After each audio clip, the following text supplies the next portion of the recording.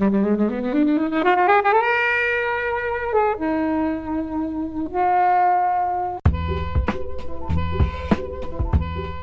a first movie, it's incredible. It's so consistent from beginning to end. All the details are right, all the performances are spot on, all the way through the film. I love this film. It's funny, it's so weird, and yet it's sort of quite simple as well, because it is sort of like, you know, who's controlling who, and like there's puppets in there, and it's all about, you know, kind of identity and things like that. It's as kind of brilliant and bizarre and quite unlike anything else since. So I was really happy you picked it and really enjoyed watching it again. So thank you.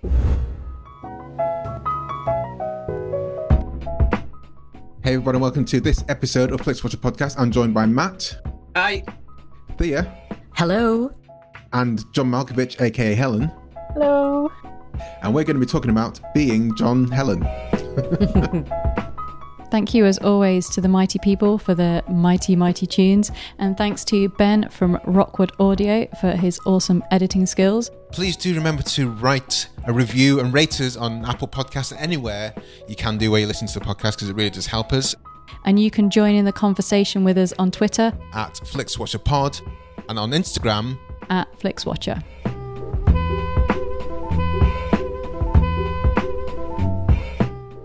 Hello film fans, welcome to FlixWatcher Podcast. Joining us remotely today we have Matt and Thea. If you would like to say hello and tell our listeners a little bit more about who you are and what you do, please. Okay, my name is Matt Houlihan. I'm a co-presenter with Thea on a podcast called The Podcast Review Show. And we got to know FlixWatcher people by reviewing their show. And I think we were favourable, Thea, weren't we, towards we it? We were indeed. Let me refer to my spreadsheet and let you know, yes, we were indeed very favourable. Yeah. Yeah, we liked it. So we have a podcast that reviews podcasts, and it's weird now we're going to be reviewing films, which I've never done before. I don't know about Thea. I don't know whether you've done that in any capacity before. Not in any formal capacity, no. So, is this a formal capacity, Helen? Is it? I don't know. It is to us. It is to us. It's not in a pub. Well, thank you for joining us. And, you know, the reviews of podcasts will translate to reviews of films. But first of all, thank you very much for reviewing us. We did catch your episode, and I've listened to a few more of your episodes because it's very entertaining. But what kind of interactions do you tend to get from the people who you interview, both positively and negatively, should we say? There's been a couple of, so recently we did an episode with two sci-fi drama shows. One of them was a BBC affiliated show called We Fix Space Junk. And the other one was, Thea, what was it called? Remainder Podcast. Remainders, an American podcast, post-apocalyptic podcast. And I'm afraid we kind of tore Remainders apart. And it's funny that over the last while we've tended to sort of pre-screen our podcast because we don't want to sound too mean to people who just haven't got their shit together, to put it bluntly. So Remainders, we do give considered reviews of them, but we weren't very kind to them. But they took it on the chin and they tweeted back at us and go, well, at least all we asked for is that people listen to us seriously, and thank you for listening to us seriously. So there's been a few like that. We've got an ongoing feud with a podcast called Archie and Reg, and they keep sniping at us because we weren't very kind to them. Generally, well, you two, you and Richard, our third co-host, Richard, who isn't with us today. I mean, he is alive and well. And you, Matt, and Richard. What you say in these COVID times? I know. I'm so sorry. Matt and Richard were not kind to Archie and Reg, and I liked them. I mean, the characters are dreadful, loathsome fellows, and that's what I like about their podcast. But they did not take it on the chin, and they kept sending it back to us. So that's kind of the interaction we have. People are pleased, of course. Who isn't with a positive and favorable review and a hearty recommendation? So I think the podcast review show. The point is to review podcasts, but also to recommend them. So we really want to recommend podcasts to listen to. So most of them are going to be fairly favorable, I'd say. Well, I think quite early on here, we decided to not let people pick obviously bad films. unless there was like a hook to it, because it comes to be kind of hard. And I think the last bad film B-movie that through was B-movie, yeah. But that was the person that put B-movie, she watched as a kid and wanted to see what it was like as an adult, and it wasn't good either time. But it's, if they have an interesting option, if they have an interesting angle, then it's good. Yeah. But we're here today to hopefully talk about good film, which is your choice, I believe, Matt, and that's Being John Malkovich. That's correct. Yep, Being John Malkovich. So can you tell us, first of all, why you chose it, and give us a review in less than a minute? A review or synopsis? No, a synopsis. So okay, you've listened to our podcast more than I have. Okay, why did I pick Being John Malkovich? I first saw it when it came out, absolutely loved it, and have been looking for a reason to watch it again. There's so much stuff to watch nowadays, as you both will admit, and TV and all that kind of stuff. So I'll be looking for an excuse to watch it again, see does it stand up to being as good as I thought it was when it first came out. So that's basically why I picked it. Synopsis. So, Craig Schwartz is a puppeteer, and he's a kind of down on his luck, but very true to his art puppeteer. He's forced to take a job in order to make ends meet. He works on the 7.5 floor, which has a ceiling that I'm going to guess is about 4.5, 5 foot tall, which means all the people on that floor are walking around bent over. And he finds in his office one day, behind a filing cabinet, a door that leads to a portal that leads directly into John Malkovich's brain. And if you go to the portal, you enter John Malkovich's brain for 15 minutes, and then you're spat out on the New Jersey Turnpike. And then what happens after that is that Craig Schwartz's wife kind of discovers that she's transsexual by going into John Malkovich's mind, and what follows is kind of a sex farce, I suppose is the best way to describe it. Well, Thea, is it a sex farce as far as you're concerned? Is it a sex farce? There's farcical sex, I suppose, in it, and it is a relationship farce. Who's the puppet? Who's the puppeteer? What do you think in this? Yeah. So then, anyway, Malkovich finds out what's going on, and things spiral out of control. And I don't know how much more you want me to say, but no, that's great. I mean, it's one of those films where if you went into detail in the synopsis, people are like, "What are you talking about, mate?" Yeah, if they haven't already watched the film, so there's no point going into like super high detail. Agreed. In it. Helen, I think you were quite pleased when this was announced. What are your thoughts? I don't know. I can't read your face. I love this film. I'm pretty sure I saw it at the cinema, and I just remember seeing it, and I don't think I'd ever seen anything like this before. Was it Charlie Kaufman's first screenplay, I think? And it was that's right. Spike Jonze's film debut as well. Obviously, he'd done loads of music videos, but I was a big fan of John Cusack anyway, and it was like, what is this? It's funny, it's bizarre, it's so weird, and yet it's sort of quite simple as well, because it is sort of like, who's controlling who, and like there's puppets in there, and it's all about, kind of identity and things like that. But I absolutely love it, and watching it again, I still think it's as kind of brilliant and bizarre and quite unlike anything else since. So I was really happy you picked it and really enjoyed watching it again. So thank you. You're welcome. What are your thoughts there? I do recall seeing it in the cinema as well, and I recall that I liked it. I was thinking, what was my reaction? I enjoyed it. It was clever. It was funny. I made sure that I sounded clever when I was talking about it. I wouldn't put that past myself. And then thinking about it and preparing to watch it, I wasn't too excited about watching it. I thought, oh no, is this going to be overly complicated and overly clever for me? And am I fatigued about this kind of creativity?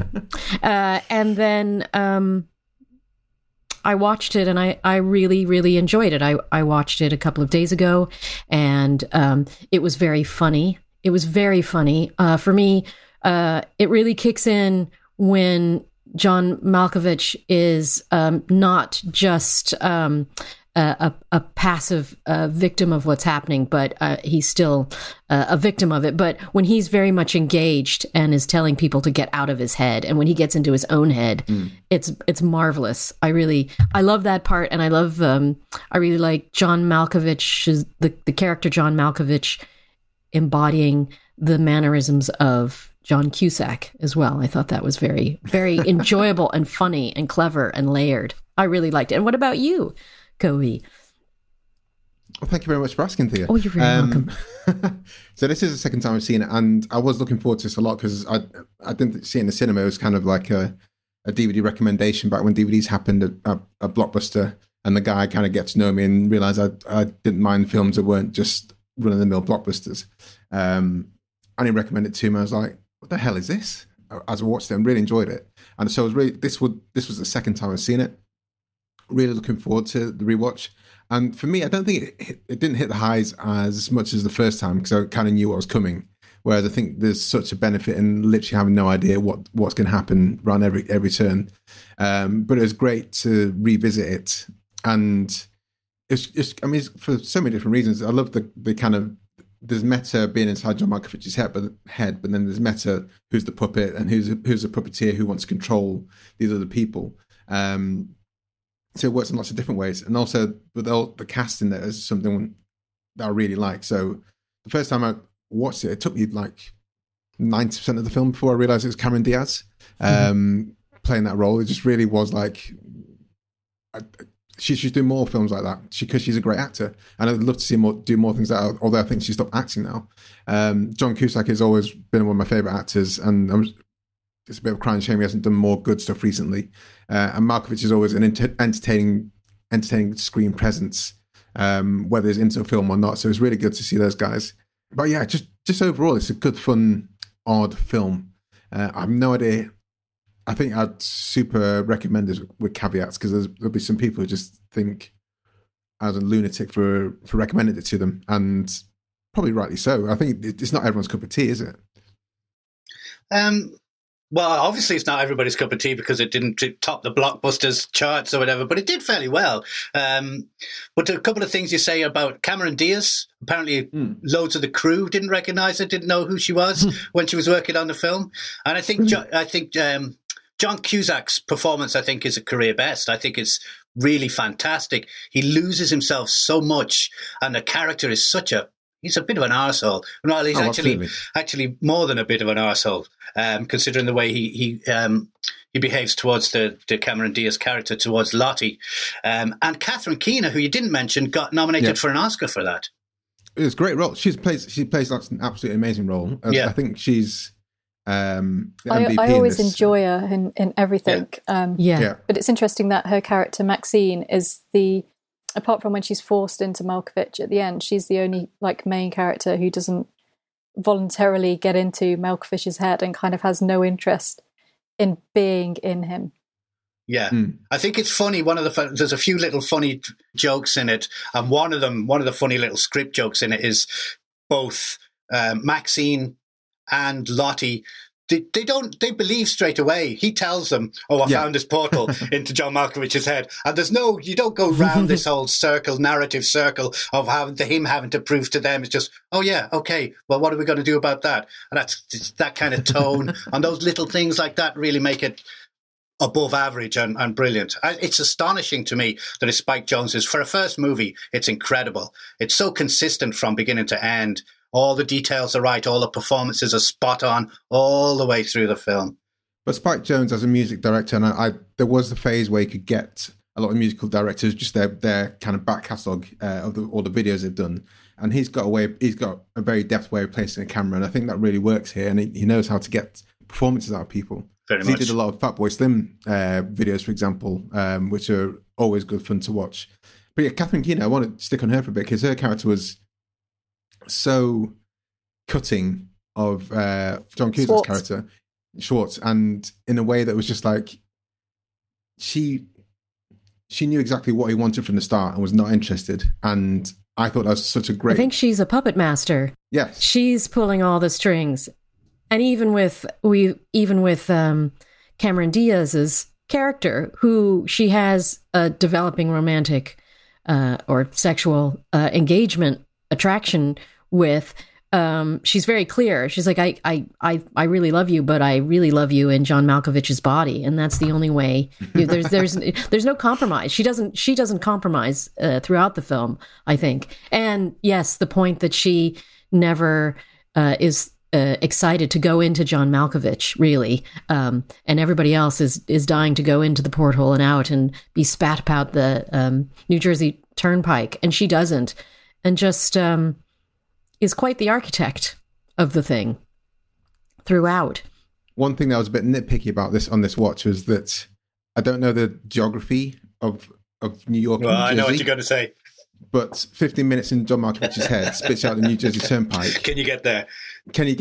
And, because he lets them into the portal, and then he picks them up as they're spat out. Yeah. And, some things like that just irritate me slightly. But really? In this kind of film, it's not quite John Wick getting to Morocco on a boat in like 2 seconds, though. No, but you explained in that episode, he said a few days, though, to get to Morocco. But there is another joke, a similar joke in the film, is because when they jump to the bit where Malkovich has become a puppeteer, the caption before it is 8 months later. And it has to be 8 months later because of the pregnancy that's involved. So a timeline has to make sense in terms of the pregnancy. But then they do this retrospective of John Malkovich, the puppeteer's career up until that point. And it's massive. And it must have spawned, over years and years and years and years. So in light of the fact that that's a kind of a nod and a wink to the audience, I think the 15 minutes don't worry about the time. To the Turnpike, I don't think really is a deal breaker for me anyway, That is me being nitpicky. And if the problem is about the distance between Manhattan and the Turnpike, and not that somebody can actually go through a small door and be inside John Malkovich.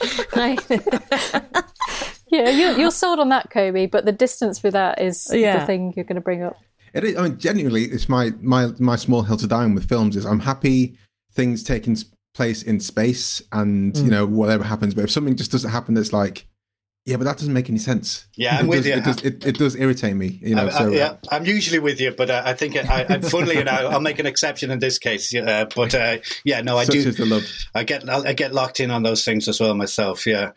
I was going to talk about the supporting cast. We also have a monkey called Elijah and the chimpanzee. Sorry, don't know my apes. And also the boss of what's it called? Thingy Corp.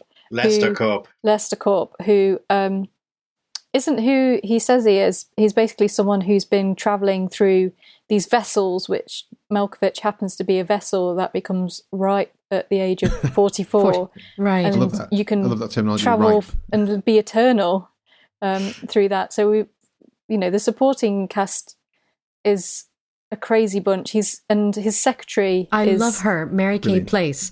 She's fantastic, and I'm afraid I have no idea what you're saying to me. I'm probably going to use that line a lot. I'm afraid I have no idea what you're saying to me. And she's wonderful, and the fact that that Craig as John Malkovich in the end ends up with her is perfect, because of course he's the boss. Is inhabiting John Malkovich at the end with his balding, aging pal Charlie Sheen, who is also in this film, which is mad. Yeah, some great cameos in it. Yeah, Helen, you were going to say, you were saying in an email about the fact that it was made in 1999. Yes, so I had a look and I wrote a big list of films, but basically every groundbreaking film by what I'd probably call modern cinema was released in this year. Phantom Menace? I can give a few. So that is on the list. But that took place in space, so it's okay. So we had The Sixth Sense, we had Toy Story 2, we had Talented Mr. Ripley, we had The Matrix, we had Three Kings, we had All About My Mother, Virgin Suicides, American Beauty, Fight Club, Magnolia, 10 Things I Hate About You, The Blair Witch Project, Boys Don't Cry, The Insider, Man on the Moon, Dogma, The Mummy, Straight Story, Summer of Sam, Ratcatcher, Existence, Election, Eyed Wise Shut, Galaxy Quest, Ghost Dog, Go, and Room for a Romeo Brass. And some of those films are basically the beginning of careers of directors, which, would later go on to do, bigger things. Loads of Oscar winners there. And it just really felt like something was happening with film. And I think for me, sort of reflecting on how much of an effect Marvel's had with how films are made, how they're financed, how they're marketed and everything, that for me personally, I don't think we've seen a year like this since. I can't think of a year that would come out where there's just so much talent, such a range of films as well, that, we've got this, and, even if you just pick two from that year, the talent involved and kind of where certain actors are at that particular point. Like, we've done The Talented Mr. Ripley before, and that film's unbelievable. Three Kings as well, we've done that. There's Spike Jonze is in that, in his acting role.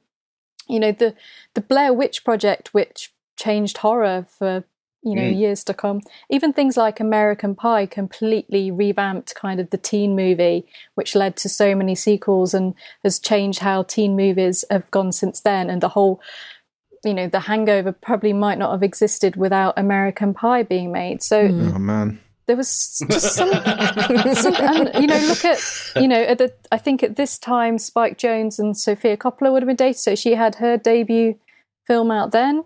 So there's just Suicides. Yeah, there's just so much in this one year that when you go back and watch the films from that year, I just get this like weird energy about them.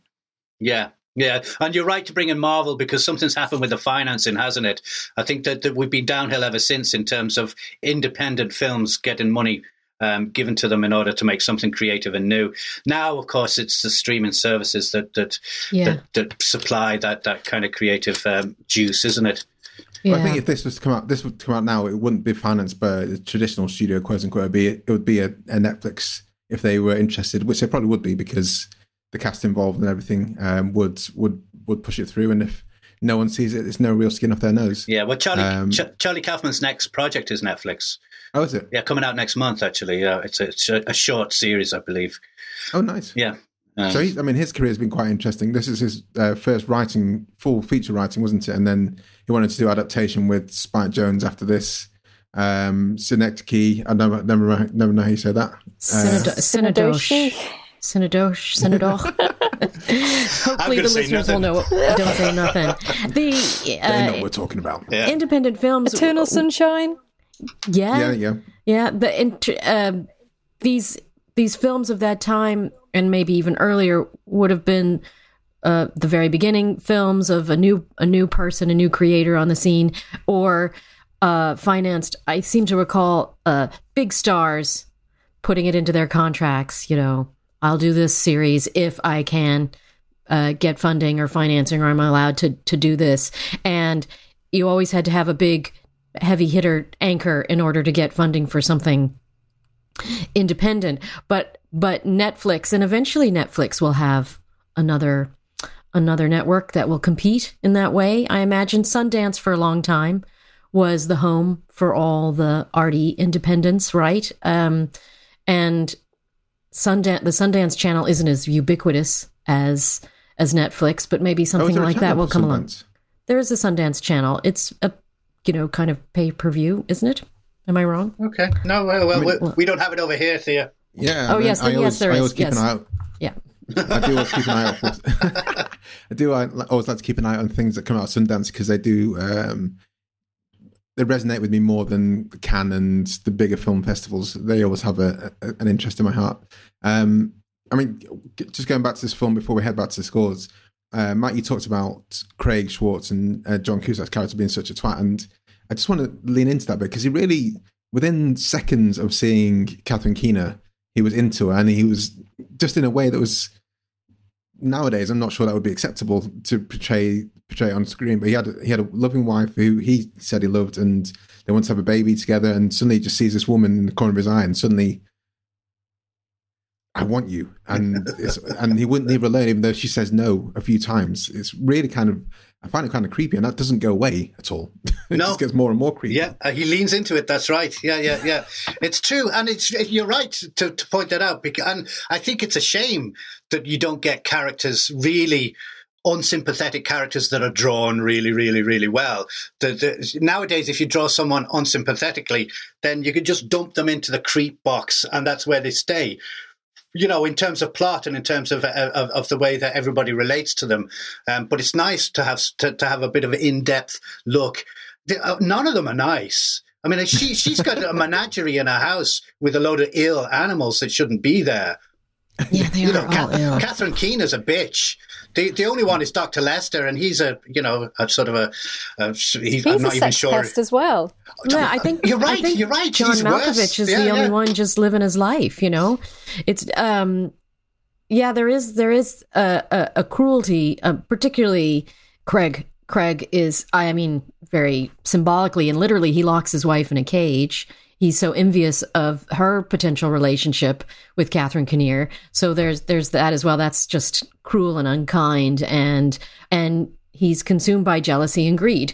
And Catherine Kinnear just wants to commodify the experience, and I guess until she develops a relationship with the Cameron Diaz character. Not nice. Should we head to the scores, guys? Sure.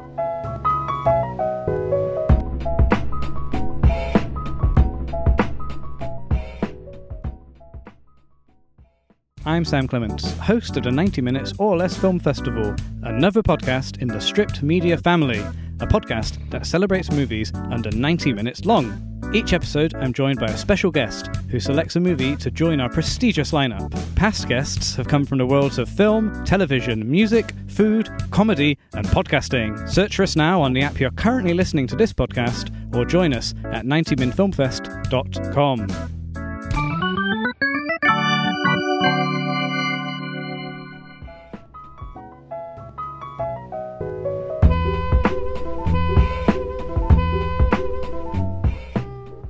Let's head to the spreadsheet of dreams, aka the FlixWatcher scores. I think you're looking forward to this, weren't you, Thea? I am. I do love a good scoring spreadsheet. I really do.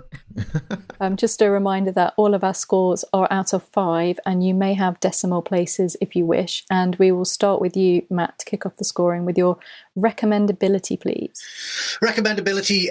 If I recommended this to somebody and they came back to me going, "Oh, that was really rubbish. What are you going to do with that?" Then that's fine. You're no longer my friend. So it's a 5 out of 5 for a recommendability. Oh, on that really? one. Yeah, for sure. This is an acid test film, is it? For Yeah, you? why not? Why not? Harsh. A harsh 5. Gosh, hard pointy 5.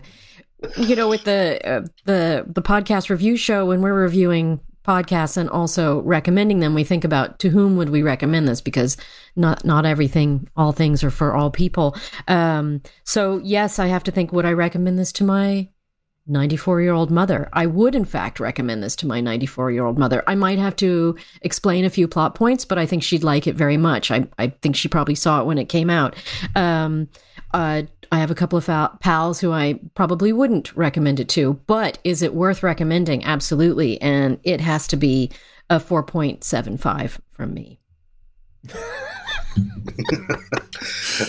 Can I just jump back and say that with recommendability, this is one of those films. My son is getting into movies at the moment, and this is one of those films that I love to have in a back pocket to go, wait till you see this. This is going to be really, really up your alley. And so how old is he, your son, at the moment? He'll be 15 in a couple of weeks. Okay, so he could. So yeah, this is nearly time. He's nearly ripe for it. He's right. Oh, he's seen much. He's seen much worse. Don't worry. Oh yeah, I'm not talking about any antics that happen on the screen. I think it's more. If I'd seen this at 15, I would have been like, "What is this?" Really? But then, but I think this is. I think I saw it at the right time. Yeah. A bit older for me would have been better. Helen. I wish I'd have seen this at 15. I really do. It would have blown my mind even more than it did when I saw it. God, I love this film. There's just so many things that I really like about it, and I don't think I'd ever really seen John Malkovich in films apart from maybe Con Air. So I don't think I'd really seen him sort of acting. I'd seen him kind of like shouting or being a bit weird. So going back to this was just a real joy to see him just like really going for it, because it could have gone one way. I mean, there's loads of trivia about this, so if you enjoy this, just go and have some trivia. But they really John Malkovich like wasn't into it at the start, and they gradually wore him down until he sort of said yes. But at one point he was like, why can't it be being Tom Cruise or something? And they just wanted him so much that they ended up getting him by wearing him down. So that'd be a lesson if you want someone to do your film. I mean, that's like Craig Schwarzenegger just wears her down, or tries to wear. Not with romance, but if you want someone to work with on your film, then you can repeatedly try, or to get them on your podcast. Repeatedly ask them, and they might come on. The thing is, I can't give it a 5 because could I? I'm gonna give it 4.7 because I think I could recommend it to everyone, but not everyone would enjoy it. Yeah, I'm going to go quite a bit lower than you guys. I'm going to go for 3.8 here, because it's such a weird film. And I think, hey, you got your score. Listen to me. I think there'll be a lot of people that aren't very cinematography literate or don't think outside the box, who would think it's just absolutely insane, and don't really take to it, and would ask lots of questions, more so than the 15 minutes to the New Jersey Turnpike. But yeah, as Thea said, it's to whom would you recommend it? And I think there would be some people who just think, I don't know why you told me this is a good film. Which is fine, which is absolutely fine. I wouldn't defriend them, Matt. This is not an acid test film for me. But I was thinking, so we're going to put 3.8, but I don't know if you know, Helen, if they had any more people in their back pocket, if John Malkovich was going to turn it down, because presumably it was his name on the script right from the start, not just being actor, not being A-list actor, brackets, we'll find out who they're going to be soon, close brackets. Was it always John Malkovich, or was it... Tom Cruise was mentioned, but I don't know how seriously they took that. And initially, Malkovich said, "Okay, I'll direct it." When he first read it, he said, "I'll direct it with somebody else in the role of the John Malkovich role." Yeah. So he wanted someone else to be John Malkovich. Yeah. John Malkovich wanted to direct it with somebody else in it. Yeah. Because he does have to fully commit. Because even the scenes like when he's being the puppet and doing the dance, Craig Schwartz Fandango dance that they showed at the start of the film. He has to be fully in that, even though there was stunt actors there. He's fully committing to it, and that Malkovich scene, which is one of the bizarrest scenes in cinema history, where his head's on like 100 different people, and he a must baby. Have been... Babies are still people. That's sorry. I acknowledge this. That he must have been fully into it at that point, unless I heard with Con Air, who's properly just pissed off all the way through that film because he didn't realize what it was. But I imagine with this, maybe once he got started, he was like, "Oh, okay, I see what you're doing." But for him to give his name to a new feature director and a new writer, that must have been quite a big step, though. Very much so, yeah. But he had the utmost respect for Jones and Kaufman once he got into it, But then there was also the Safdie brothers went after an actor for years and years and years, wasn't there? After Uncut Gems? Yeah, for Adam Sandler. When they went after Adam Sandler for more than 10 years, I think, in order to get him in the movie, didn't they? So I think they had to do Good Time first and show that they could do something. Yeah, exactly. Yeah. Whereas Kaufman and Jones were like, "This is our first time doing this properly." yeah, exactly. Yeah. Imagine this being your first film as a director or a writer. It's like it's astonishing. Mind it really blowing, is, isn't it? Yeah. Matt, repeat viewing score. I'm not a big one on repeat viewing anything, really, to be honest with you, and because the plot is so, it's very plot driven. So if you've seen it recently, I can't see the value in seeing it again very soon.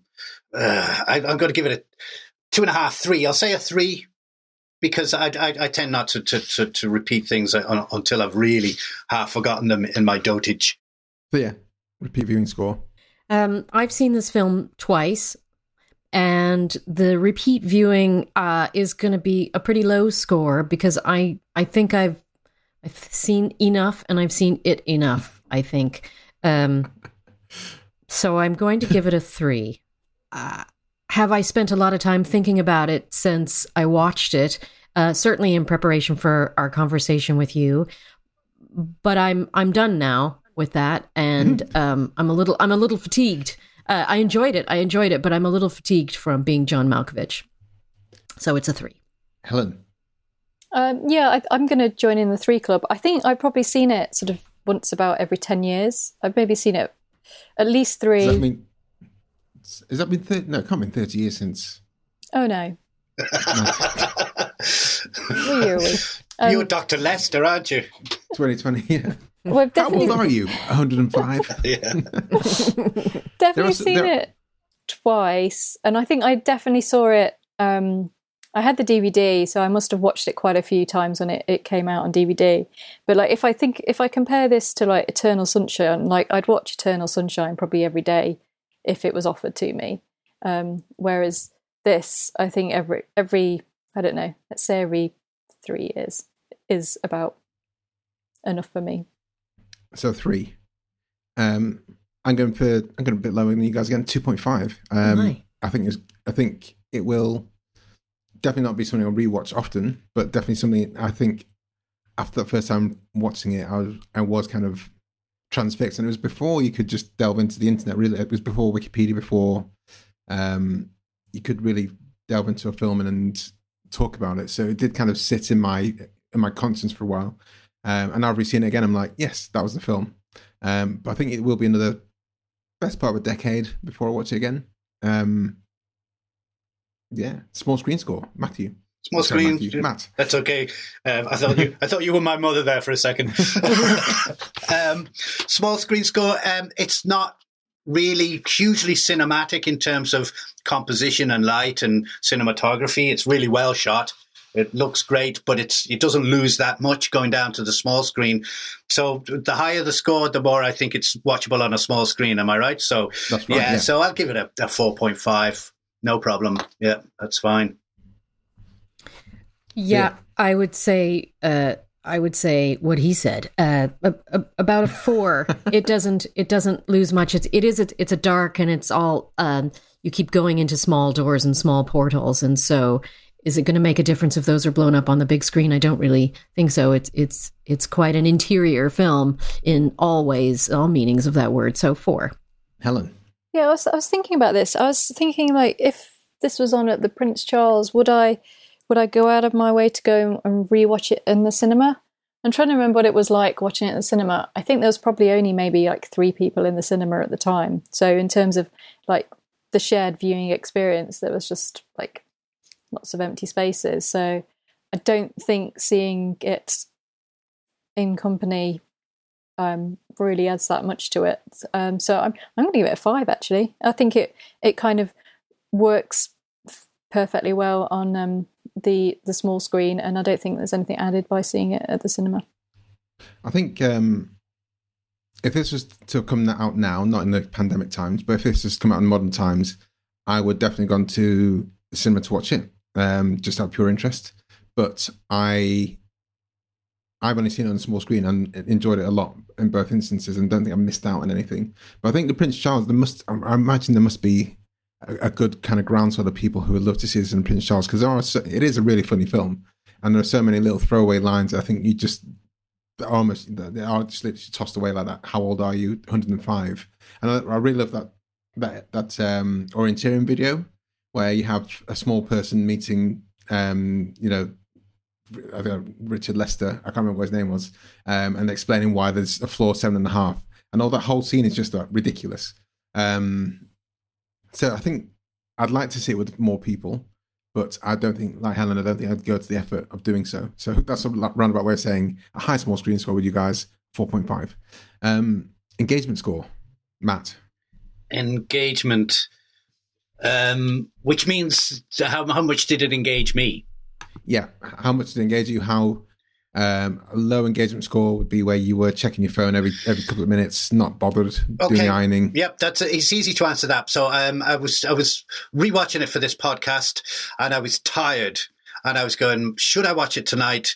should I put it off and then watch it tomorrow when I'm a little less tired? So I said, okay, I'm going to watch the first 10, 15 minutes of it. And it hooked me right through to the very end.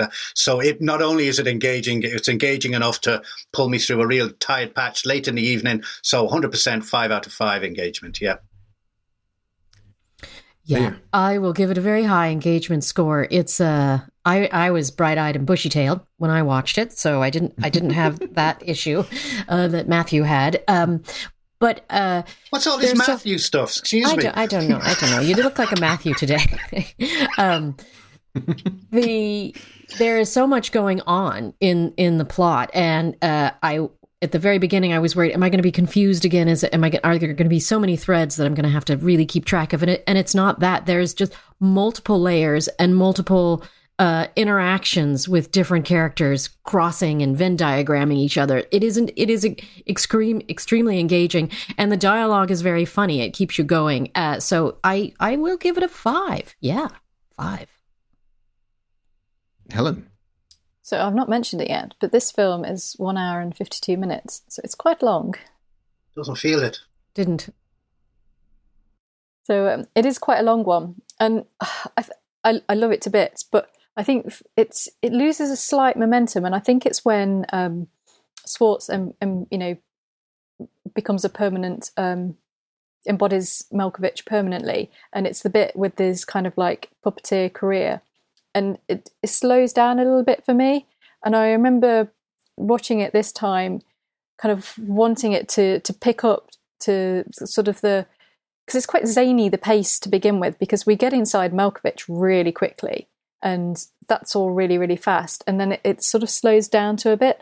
And I kind of wanted it to maintain its slight kind of, ongoing weirdness. So I was like, waiting to get to like even more of the weird stuff. So I'm going to give it a 4.5 because I was just sort of like, come on, get to the bit where it's nearly midnight and all the action happens. I'm going to go for 5 for this. I think I won't watch it frequently, but when I do watch it, I'll be in it from the start all the way through to the end.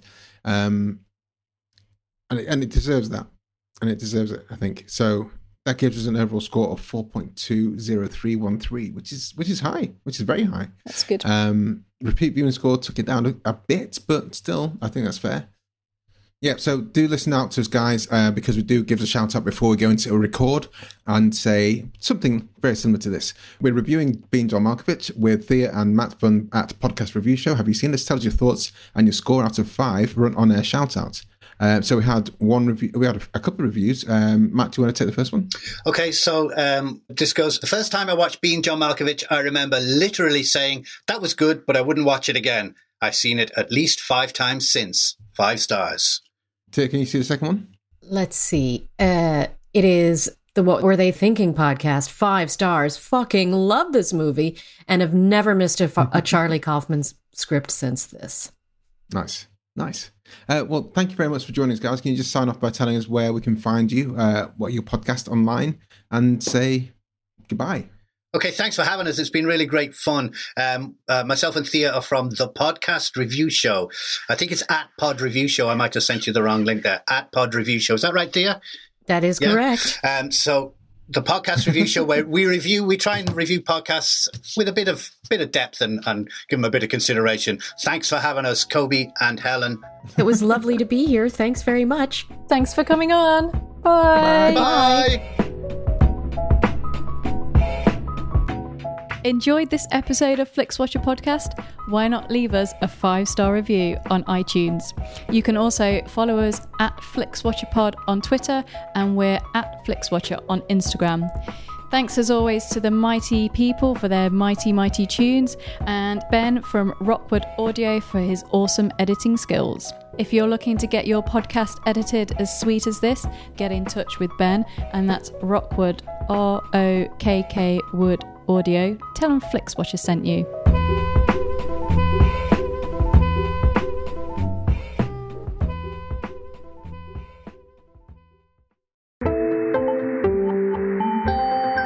You just heard a Stripped Media production.